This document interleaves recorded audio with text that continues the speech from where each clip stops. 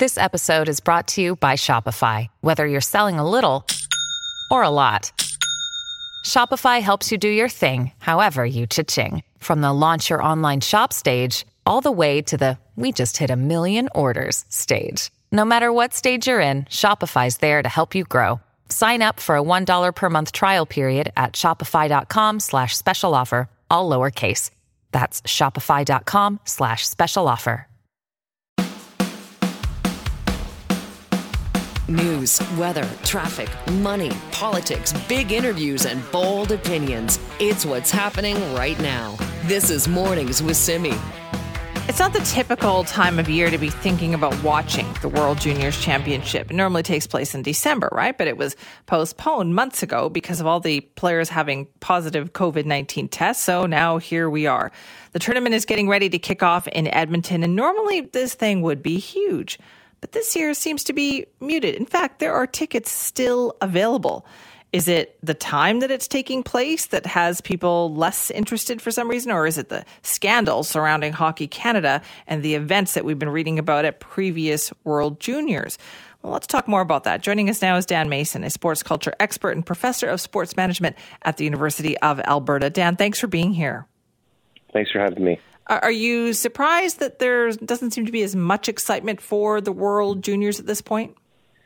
I don't think so. I think that obviously the time of year is working against them, and also, as you'd mentioned, the scandal with Hockey Canada can't be helping things at all. So I think that we probably would be expecting less attendance and less interest, but certainly having watched a couple of the games yesterday, it's pretty sparse there in the seating areas there. So it's not looking too good right now. So do you feel is the scandal, all of this Hockey Canada World Juniors being in the news for all the wrong reasons in the last little while, do you think that's also having an impact? Oh, absolutely. I think that especially for casual fans, those who would sort of be neither here nor there, should we go to the game or not, those are the ones that are probably saying no and choosing to do other things. I think that the diehard fans will come out for Team Canada, but certainly, in the past, what's happened is you've had to buy tickets to the other games in order to access the Team Canada games, and that's not the case right now. So if you look at some of the games between some of the non-Canadian and even U.S. countries, there's really no one there to watch. Now, who would have thought that, Dan, right? We're talking about the World Juniors in Canada. Usually they come here and they are jam-packed. I think a lot of it has to do with the way in which the event itself has evolved as a sort of a cultural institution. I think that people associate it with the holiday break and spending time with their families and watching the games and going to the games and that sort of thing. So I think it's a sort of a double whammy here for Hockey Canada, because people usually have a little bit more time and even resources around the holiday break, and they're not able to do that at this time of year, or people have just planned to go and do other things with their time and money. So is there a lesson here for Hockey Canada too? I mean, obviously they're learning a lot of lessons these days, but I wonder if the message is getting through, and is low ticket sales the way to really make that hit home? In some ways, yes, but I also think that Hockey Canada is probably not focused at all on selling as many tickets as possible. They're focusing on giving a playing opportunity for their athletes, and so I think that that's probably how they're going to be evaluating the success of the event. But certainly it doesn't look good when you're watching television and you see these massive rows of empty seats and that sort of thing. So I think that Hockey Canada is going to have to sort of see where this goes when it's hosted in Canada coming up in the following year, because that way they're having it during the same circumstances that they normally have them. So we may see a decline in interest in the future events, and so that will really be telling about whether Hockey Canada scandal is affecting things. Right. Now, there have been some changes at Hockey Canada, some executives, stepping down, some shuffling around there. But, in your area of expertise, sport management, then, what would you advise them to do, and do you think they're doing it? I think there's a transparency issue here. I think that people were very surprised to learn where the money was going and what it was being used for and that sort of thing. So they have to build up that trust. And I think the trust really has to occur with the average hockey parent. So the ones that are deciding whether or not to put their children into minor hockey, they have to have this feeling that they're putting their children into an organization that they can have faith in, that's not going to be, covering up things that are happening behind the scenes that are not good and that sort of thing. So I think it has more to do with the actual grassroots development of the game than it has to do with the tournaments that they're hosting. I guess we shouldn't be too surprised by this, should we, Dan? I mean, I think for years we have been talking about how hockey was becoming unreachable for so many Canadian families because it was so expensive. So is this the reckoning, perhaps, that Hockey Canada needed to deal with some of these other issues too?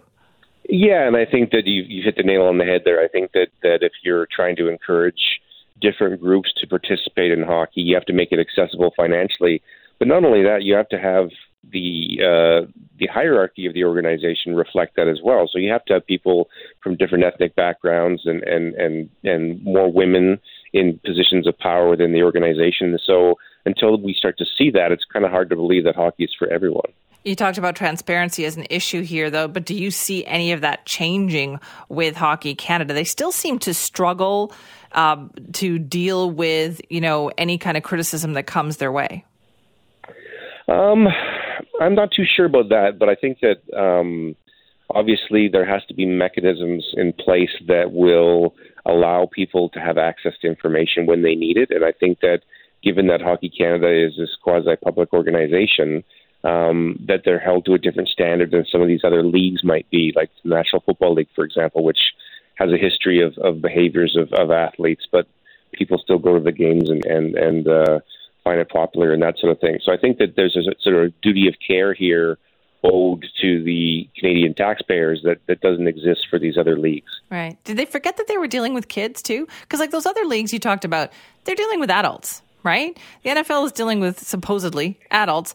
Hockey Canada, you're dealing with children. So there were greater opportunities to have an influence on how those kids turned out and how they behaved, and it didn't seem like they took advantage of those opportunities. No, and I think that it's also a reflection of the broader changes that are happening in society, and that there's a lot more accountability with organizations and businesses and that sort of thing. And I think that this is just a very high-profile example of how this is playing out. And so I think, in the long run, it's going to be a good thing that Hockey Canada is being forced to make these changes. Okay, but in the meantime, though, it's not going to look great for the organizers in Edmonton, is it, if these seats still go empty? Well, but I think, like I mentioned, there's sort of two mandates here. They like to sell tickets, but it's about player development. And so they're trying to develop players coming up through the ranks and moving forward and advancing. And so I think that when they decided to host the event in the summer, they knew that this was going to be a problem. But they still felt that it was important for these athletes to get that opportunity. So I think they are still trying to do things from that hockey development perspective. All right. Well, Dan, thank you so much for your time this morning.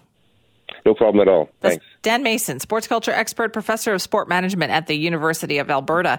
I was reading a story talking about how Hockey Canada, how Team Canada is approaching this World Juniors, what is different about how the players are being dealt with. And so they're going through the Code of Conduct handbook. It used to be that the players were handed a Code of Conduct, handbook and say, here, behave yourself, that kind of thing, which we know now didn't happen, right, in all cases. This year, the players were saying that their coaches, their managers, the people, with the team are sitting down with them and going through the Code of Conduct line by line, talking to them about it, talking to them about situations, talking about them and their behavior. And some of the players have been saying how helpful this is. And I'm thinking, well, what took them so long to do this? You are talking about young people here in their mid to late teens. Why wasn't this ever done before? Is it enough to make people say, well, maybe Hockey Canada is actually learning their lesson here? This is Mornings with Simi. Listen on your HD radio at 101.1 FM HD2 and on 980 CKNW. All right, time for us to check in with our Raji Sohal this morning. We are talking social media. Good morning, Raji. Good morning, Simi. So I have to ask you, do you use WhatsApp? Okay, well, I have it. I don't use it regularly. There is a family group on there that occasionally engages in it, but I'm not. They all know I'm not a social media person. Like, we had to do it because of a family situation. We had a loved one who was sick, so we were all using it. But I would just, until you asked me, I would say I hadn't used it in months. But your family will get you to use things that you don't want to. Oh, they've tried. That's where the conversation is. Yeah. So I'm only a part of WhatsApp. I'm only on there because of the family conversations. And at first I told myself, okay, don't ever share anything that you wouldn't want the world to know. And you know what? I don't want the world to know anything about me. So I don't actually use it all that much. But my family shares so many photos, and I want to be a part of that. I want to see what the nieces and nephews are doing. So I'm on WhatsApp for that reason. The other thing is I have major privacy concerns about WhatsApp. There's so much about it that, we shouldn't love the fact that they mine our data, that they create these algorithms that pick up on what your preferences are. This all gets sold to companies. We know about all that stuff. So that's why I don't want to engage with it. But I communicate with people on it who are in the UK where there are more privacy controls. So they don't have the same concerns that we have with WhatsApp in North America. Nonetheless, I'm on it in order to have these conversations with my family and friends. But WhatsApp has a new update that actually makes it easier to avoid messages from your friends and family. So people used to be able to see when you last saw their message. And if you didn't respond right away, then people felt a bit slighted. Why didn't they get back to me? I can see that they read this message. But now you can avoid that. So people won't see when you were last on there looking at the messages. So I think that's going to be a relief to a lot of people who might have some anxiety around answering people's messages on time. Okay. First of all, I don't use it enough to even know that was a thing. So I didn't even know that was true. So now I'm even more disturbed and even more glad that I wasn't regularly using this thing because, my family, they like to make fun of me because I'm not on Facebook. They tried so hard years ago to put me on Facebook because they'd say, use a different name and we can all just keep track of each other. But I've worn them down and now they know I'm not there. So if there's an invite or something, they send it to me separately. They just email it to me or text it to me because they know that Simi's not going to see that. Oh, absolutely. Fantastic. Absolutely amazing. But this just reiterates to me is now I'm not going back on WhatsApp. Yeah. Oh, you don't want to. There is one feature though that might provide you some pause. And that is that soon you're going to actually be able to silently leave groups. When you silently leave a party without saying goodbye to everyone, it's just like that. But this, I think, is this is fantastic because I have left groups before and it's immediately turned into just big shots fired. Everyone is like, what? Why did she leave the group? Why did she leave the group? I don't know why she left the group. Somebody text her, find out. So they get on a different platform to find out why I might have left a group. I just don't have the time for a million chats. Right. So soon you'll be able to just duck out of the group and nobody gets a notification about it. So that's a relief. First of all, that should be right across the board. iMessage should be doing that. Everybody should do that so that you can just leave a group without announcing it to everybody because you get added to them all the time. I have a relative who every time they send out a message, they create a whole new group and they might miss a person or not. So there's 7 or 8 different versions of the same group. So I support this 110%.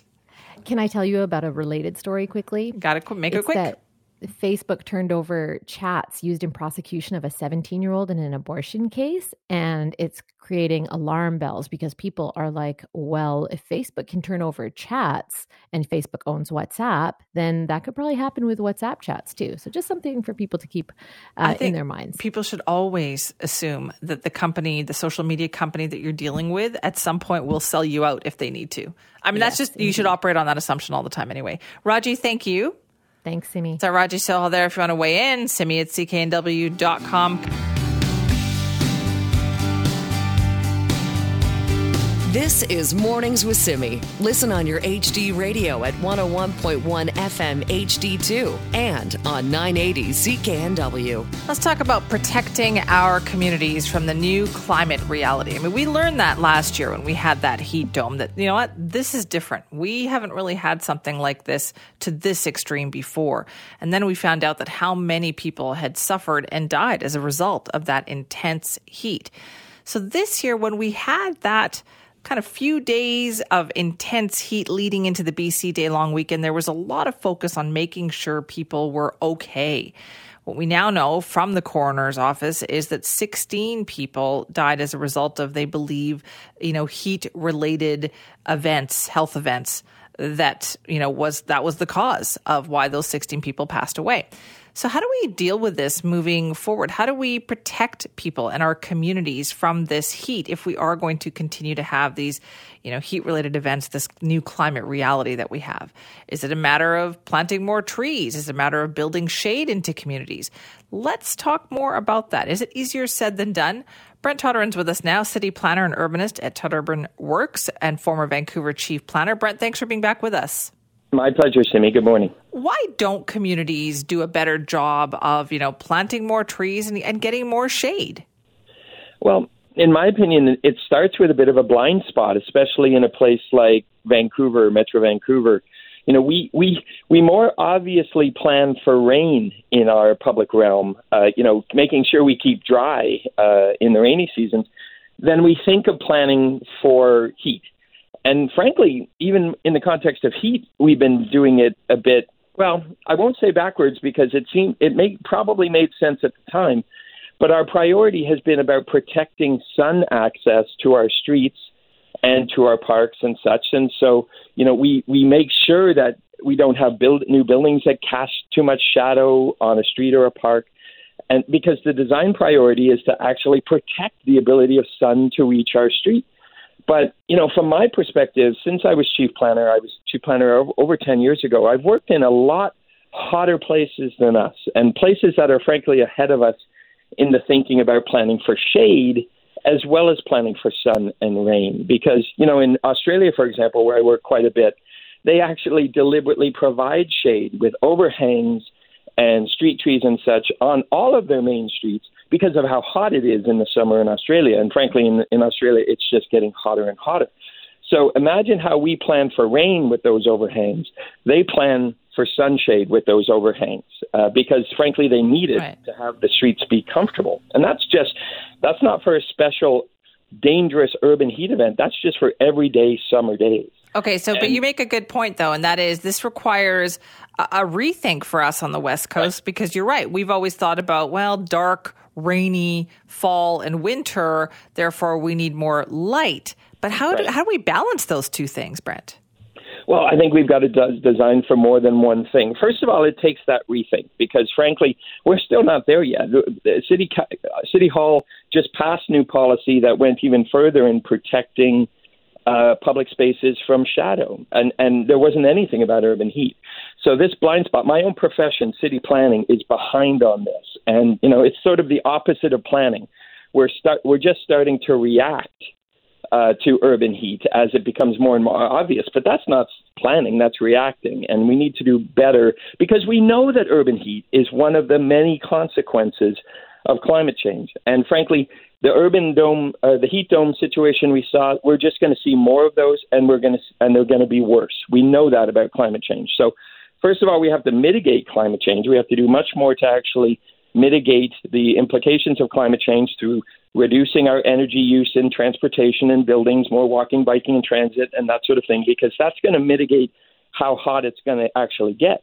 But at the same time, we have to plan for that heat because that heat's already here.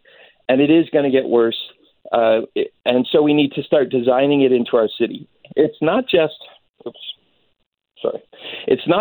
things like trees. And trees are super important and very easy, and we should be doing much more in terms of urban tree canopy.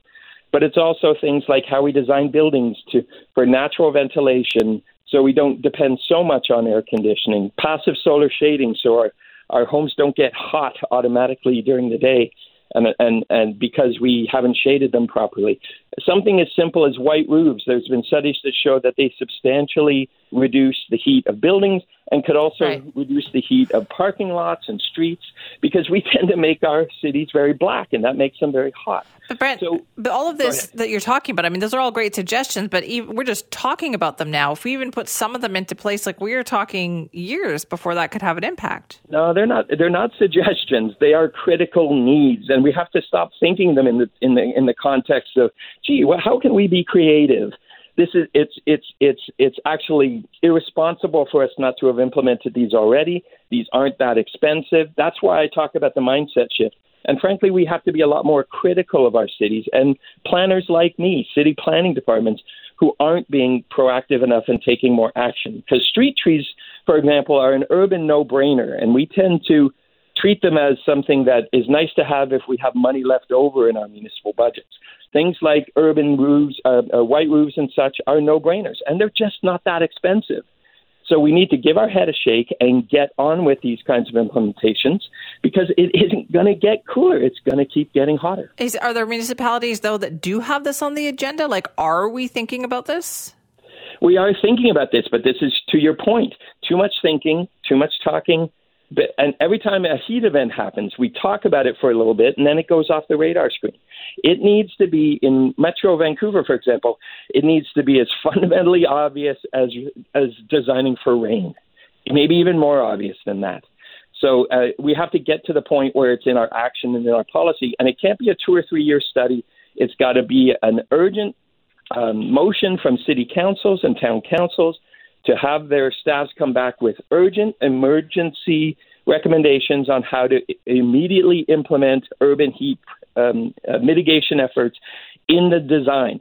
Instead, we're going straight to something like more air conditioning, like that's going to solve the problem. That's kind of like more electric cars solving the problem of transportation. It's not enough. This can also be a design issue, though, can it not? Like, this is something that I feel like developers and things can also institute on their own, and then the crowd will follow. Absolutely. Leadership can come from developers. It can come from designers and architects. It should come from City Hall. But my message is to City Hall, who I used to be a leader of course, City Hall has to allow it. They have to lead it, but at a minimum, they have to allow it. Because if a developer or an architect comes and proposes something, but, oh my gosh, it casts shadow, we automatically treat shadow as a problem instead of seeing shade as part of the solution. That doesn't mean we build tall buildings and cast shadow over everything, but we start to treat urban shade as part of the urban definition of success instead of always automatically being a negative. And right now, too many planning departments do not have that mindset. All right. Well, listen, Brent, thanks for talking to us about it this morning. My pleasure. Interesting about that. That is Brent Todderin, who is a former Vancouver chief planner, now an urbanist at Todd Urban Works. This is Mornings with Simi. Listen on your HD radio at 101.1 FM HD2 and on 980 CKNW. Well, we've been talking about it for weeks. We know that Vancouver's fire chief had said that the tents, the encampment along Hastings Street had to be removed. It is a fire hazard. It was a safety hazard. And the city of Vancouver, pretty much announced when they would start doing this. Everybody knew yesterday morning was going to be the time when they started that process. And yet, what we still saw was a pretty chaotic scene in the afternoon. Punches thrown, projectiles aimed at officers, several officers assaulted, some arrests made. Let's get an update on what happened. How did this unfold? Joining us once again is Constable Tanya, Visiting Media Relations Officer for the Vancouver Police Department. Thank you for being with us. Hi, Simi. Thanks for having me. Can you describe to us what the process was like yesterday? So what happened? Yeah, so I think I need to, clear the air. There's a lot of misinformation going out there, both reported by media and just members of the public. So it's really important to note that what happened yesterday had nothing to do with the tents or the tent removal. Essentially, our officers were called by the Carnegie Center for a man there who was behaving erratically. I believe he was throwing around computers and being very aggressive with staff. And it's my understanding he was there for a few hours yesterday doing that. So Carnegie staff eventually called us. And we did have officers in the area. I could touch more on that after. But Carnegie staff called us when we started trying to arrest this man. He became very violent and he started fighting with police officers. So this incited the crowd that was already in the area with the city and with the tent removal. And so those bystanders interfered with us while we were obviously in our lawful execution of our duties, trying to apprehend this offender. So that's essentially what started the crowd behaving that way. So unfortunately, because of that led to several police officers from being assaulted and a few arrests made. Okay, so how many arrests were made in this case? So that's I still don't have that information right now. We hope to give an update later today, but several people were arrested as several police officers were assaulted. Okay, and are the officers all right? Yes, they'll be okay. Okay, so what could have been done differently here, Constable, to prevent this from happening? As you say, it was two different situations that kind of got merged together into causing this problem here. What could have been done differently? Well, I mean, the VPD never issued this removal of tents. This was a fire department order. We were then requested by the city to be there. It was never in the plans, nor was it our plan to ever, tear people's tents down or anything. We were simply there to, stand by and keep the peace in case anything, criminal should arise.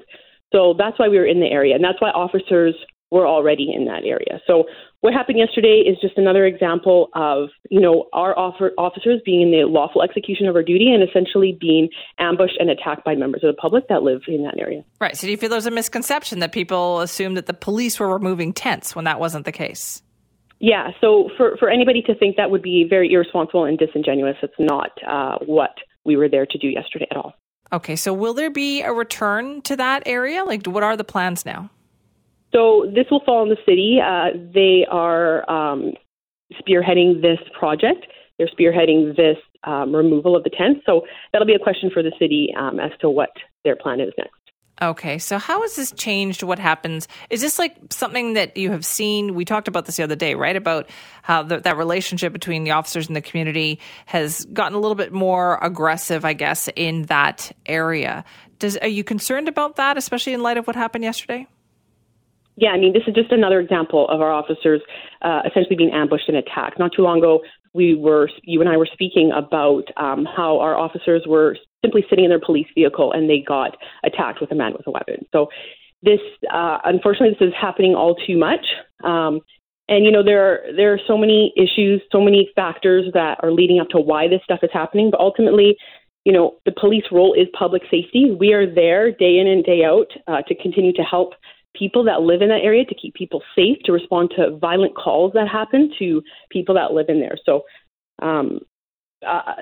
solutions to all the different issues going on down there is a question for other levels of government. Sure. Is that how you would classify what happened yesterday, ambushed and attacked? Is that how the officers feel?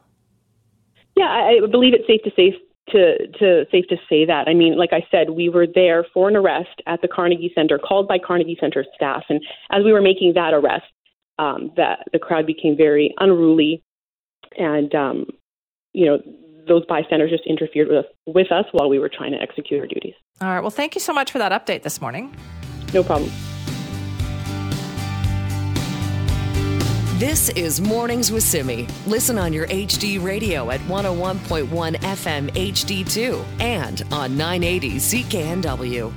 Every week we have had more headlines. Another brazen shooting, daylight, busy neighborhood, you name it, at all corners, it seems like, of Metro Vancouver.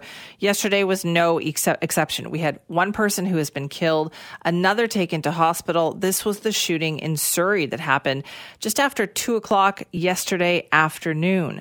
Someone shot at a taxi, killing the 30-year-old male passenger. The driver of the taxi is the person who has been taken to hospital with serious injuries. What is going on here? Yes, police say this was a targeted shooting. Kim Boland joins us now, crime reporter for the Vancouver Sun. Good morning, Kim. Good morning, Simi. Now, Kim, I'm sure you would love to take some time off this summer, like an extended period, but it really does seem to be ramping up. There's no end to these shootings. No, there certainly does not seem to be any end. And what we've seen in the last couple of cases is people that aren't as high profile being targeted by their rivals. And one of the things I'm hearing is that because some of the bigger players are hiding out because they know that they're, potentially targets in this gang war, younger people or people that are not as well known who maybe are selling drugs for a line that is connected to one of the big groups are getting killed. So they're, in this conflict because it is so volatile right now. They're taking out anyone they can, whether or not they're a big player or someone deeply involved with one side or the other. Right. Was this one unique in any way? I mean, we talk about bystanders and that we don't often get bystanders as closely involved as we have seen here. Well, I mean, this poor taxi driver has got serious injuries, right? And he's just doing his job, driving someone to where they want to go, and ends up shot. Fortunately, he wasn't killed, but, his injuries are not minor. And we have seen people killed in taxis before. The most recent one prior to this was when Tequil Willis, just 14 years old, was shot to death in December of 2020 and was getting out of a taxi, right? So the driver could have been killed in that case. So I assume that some of these guys are taking taxis around, just as sometimes they use rental cars, because they're trying to be more discreet. They're trying to hide out. But that certainly did not stop this 30-year-old with quite a lengthy history involved in the drug trade from being killed, and this poor taxi driver from being injured. Is this just, do you think, another round? Is this a continuation of the other shootings and things that we've seen in the last few weeks? Is this a same conflict? It's hard to say 100%. It's not going to be a matter of every single case is, tit for tat, directly linked to the last one. This fellow has a lengthy criminal history.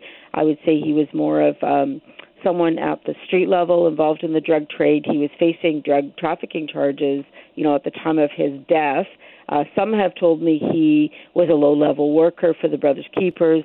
If he's more of a frontline person, he would not be sort of a big player in one gang or the other, right? So, it could be that we're starting to see, as I mentioned, these lower-level line workers being killed because they can't get at the big people at the top that they really want to murder.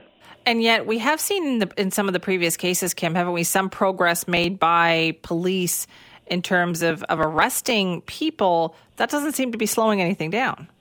No, it sure doesn't, because often the people that are charged are hired hitters, and they're being offered big payouts to go and take someone out, in this gang conflict that has been raging for years now, right? This isn't new. We've had these bursts before. We forget that when it's quiet for a while, but, unfortunately, it hasn't gone away, and police took that step last week of releasing the warning poster. A lot of the people on that poster have had their own loved ones or others in their gangs killed in some of the recent shootings. It's always a controversial move, but the police want the public to know that if you see these guys, it's good to get out of the coffee shop, get out of the grocery store, leave the gym, wherever you happen to see them, right? But yes, we have had charges laid in a number of recent cases. I think that's good, but, it doesn't end the violence. How effective are those warning posters? As you said, they are a controversial move. I feel like they were a fairly recent move that the police started doing. Are they effective? Well, it's hard to say. They certainly give the public more information about who might be targeted, and is that a bad thing? I'm sure, I've talked to people who've been on the posters, the ones that were released last year, not the ones that have been released this year, and, they'll dispute that they've, in fact, they're at risk or they're putting the community at risk, right? And they don't like it. It makes them uncomfortable. What did happen last year after the poster was released in May, when we had another similar spat of very bad violence, a lot of these guys took off. They left. They went underground, right? So it did calm things down for a period of time. But it is a controversial move, and I know police only do it when they feel like they have no other choice. Right. That must be the way they're feeling right now then, with all of these different cases going on. That's right. And, when people getting shot are not people that are really well known, we just had an 18-year-old killed, who was in a vehicle with someone else who might have been the actual target. That 18-year-old, yes, he had some small association to the Brothers Keepers, one of the gangs involved in this conflict, but he was not a big player. He was not an actual member. He was just someone hanging out with some of those people, and he ends up dead. So, sometimes the violence lessens when we do have these warning posters and these extraordinary measures by police. They're out and about trying to head off any future attacks. But, they're not following every single person around all the time. And unfortunately, these killers are so brazen. There are so many firearms out there. that, if charges end up getting laid, the killers are often as unknown as some of their victims have been. That is so true. That's certainly the way it feels like, right, with these last couple of shootings. Progress made, but it doesn't seem to be making any dent in the number of shootings out there. Kim, thank you so much again for being with us. Anytime. Appreciate that. That's Kim Boland, crime reporter for the Vancouver Sun, with the latest on the shooting in Surrey that happened yesterday. As she pointed out, this poor taxi driver just driving somebody where they want to go. That's their job. And get caught in the crossfire here, in hospital now with serious injuries. The 30-year-old passenger killed in what police describe as a targeted shooting. That's really all we know at this point. We've been waiting for an update from IHIT, the Integrated Homicide Investigation Team, on this. They didn't have one yesterday afternoon, late yesterday, hoping to get one this morning. But you're talking about middle of the day, 2:20 in the afternoon. 148th and 108th in Surrey. And this attack, which, yes, now an innocent bystander here has also been injured. Yeah, there's a lot of questions on this, so we'll keep asking that. This is Mornings with Simi. Listen on your HD radio at 101.1 FM HD2 and on 980 CKNW. Now, the order to remove the tents from Hastings Street in the downtown east side was done because the fire chief said, listen, this is a hazard. This is a safety hazard. This is a fire hazard, and this cannot be allowed to continue. But are there new risks, other risks that come from now dismantling these tents and having people go try to find some kind of shelter elsewhere? Well, for more on that, we're joined by Raji Sohal now. Good morning, Raji. Hey, Simi. Yeah, yesterday was supposed to be this moving day, right, for the tents on the downtown east side. And some of them were removed, but not that many when you look at the overall picture of how many tents were there. And if you look at video and pictures from the scene, there were workers in safety vests that you can see talking to the unhoused residents, talking to the tent owners. There was definitely a lot of media there. But it made me think of a very different scene from Toronto last year of a tent city camp removal. And that one was like, you saw police officers in full riot gear. They were kettling the encampment, totally different energy and so much more aggressive. And I was worried that that's what was going to happen yesterday and in future encampment removals too. But I think Vancouver's going about it in a different way. So that tent removal itself yesterday was relatively peaceful. There was conflict that arose, we heard, out of an unrelated event, which was an unwell person throwing computers that aggravated this fight. Police were assaulted, we heard. But I didn't think it was going to go down that way. I thought it was going to be a bigger and more aggressive, potentially way more violent scene. Right. But we did hear from the VPD on that, right? About how they were just there to support. They weren't there even to do that. They were there to respond to called by the Carnegie Center staff to help out with that situation there. But the question, I guess, now becomes also, Raji, what is next here? Because as you said, there's only a few tents that have been removed. Yep, it wasn't significant. And now those people, there's some people who are still there in those tents. That's still posing a dangerous situation. And I think that the fire chief, who's come under some criticism from people who have organized tent cities and advocate and support for them, come under scrutiny for, removing these tents, and then these people have nowhere to go. But they are dangerous. It's not just a matter of sidewalks anymore being blocked, right? It's actual roads, streets that poses so much danger. And I saw one firefighter say that there had been over 1,000 calls this year, just this year alone, due to fire risk related to the unhoused and those tents. That's a frightening figure. I don't want to be alarmist, but we know that it's really hard for regular cars to navigate around tent cities that sprawl into the street. What about an emergency vehicle that has to get somewhere really fast, right? So I think they've got to go. Obviously, tent cities have to go, but now the question is where? And I talked to Stephen Wood. He's a law professor and Canada Research Chair in Sustainability. And in the past, he's written about how the courts are ahead of the City of Vancouver and the Parks Board on this issue because the courts are taking into consideration human rights, the human right to be able to sleep somewhere, and the impact of colonization on the vulnerable. So he said the courts have moved the dial on that front. But Stephen Wood says overall perception of the unhoused in BC has become increasingly negative in the last couple of years. Here's what he had to say. I just think it's undeniable that the level of violence against homeless people and the level of sort of difficulty, inconvenience, and unpleasantness in their daily lives far outweighs the level of inconvenience and violence by homeless or socially disadvantaged people against other citizens. Another thing we've seen, and the courts are beginning to recognize this really just in the last couple of years, is that the claims about the harms of encampments, rises in crime, violence, fire safety, health and safety, other health and safety issues, discarded sharps, human waste, etc., are routinely exaggerated. And up until recently, the courts had pretty much taken, government actors' claims about this at face value.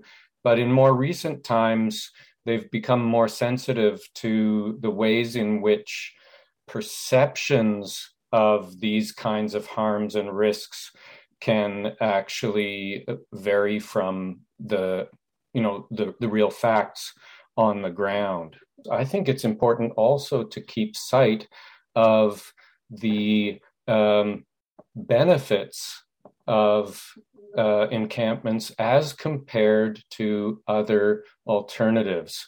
So what are the alternatives? The alternatives are things like living in the streets, camping temporarily in isolated areas where parks or bylaw officers won't find you. The isolation, the daily displacement, the violence on the streets, like you say, in the downtown east side, it can be a violent and threatening place. There's plenty of evidence that, at least in some circumstances, the encampments provide an alternative to that. They provide benefits of community. They provide a focal point where services can be provided, support agencies.